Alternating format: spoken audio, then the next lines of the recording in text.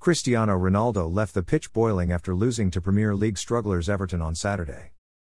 The Portuguese couldn't hold his frustration that he smashed the phone of a supporter as he was entering the tunnel.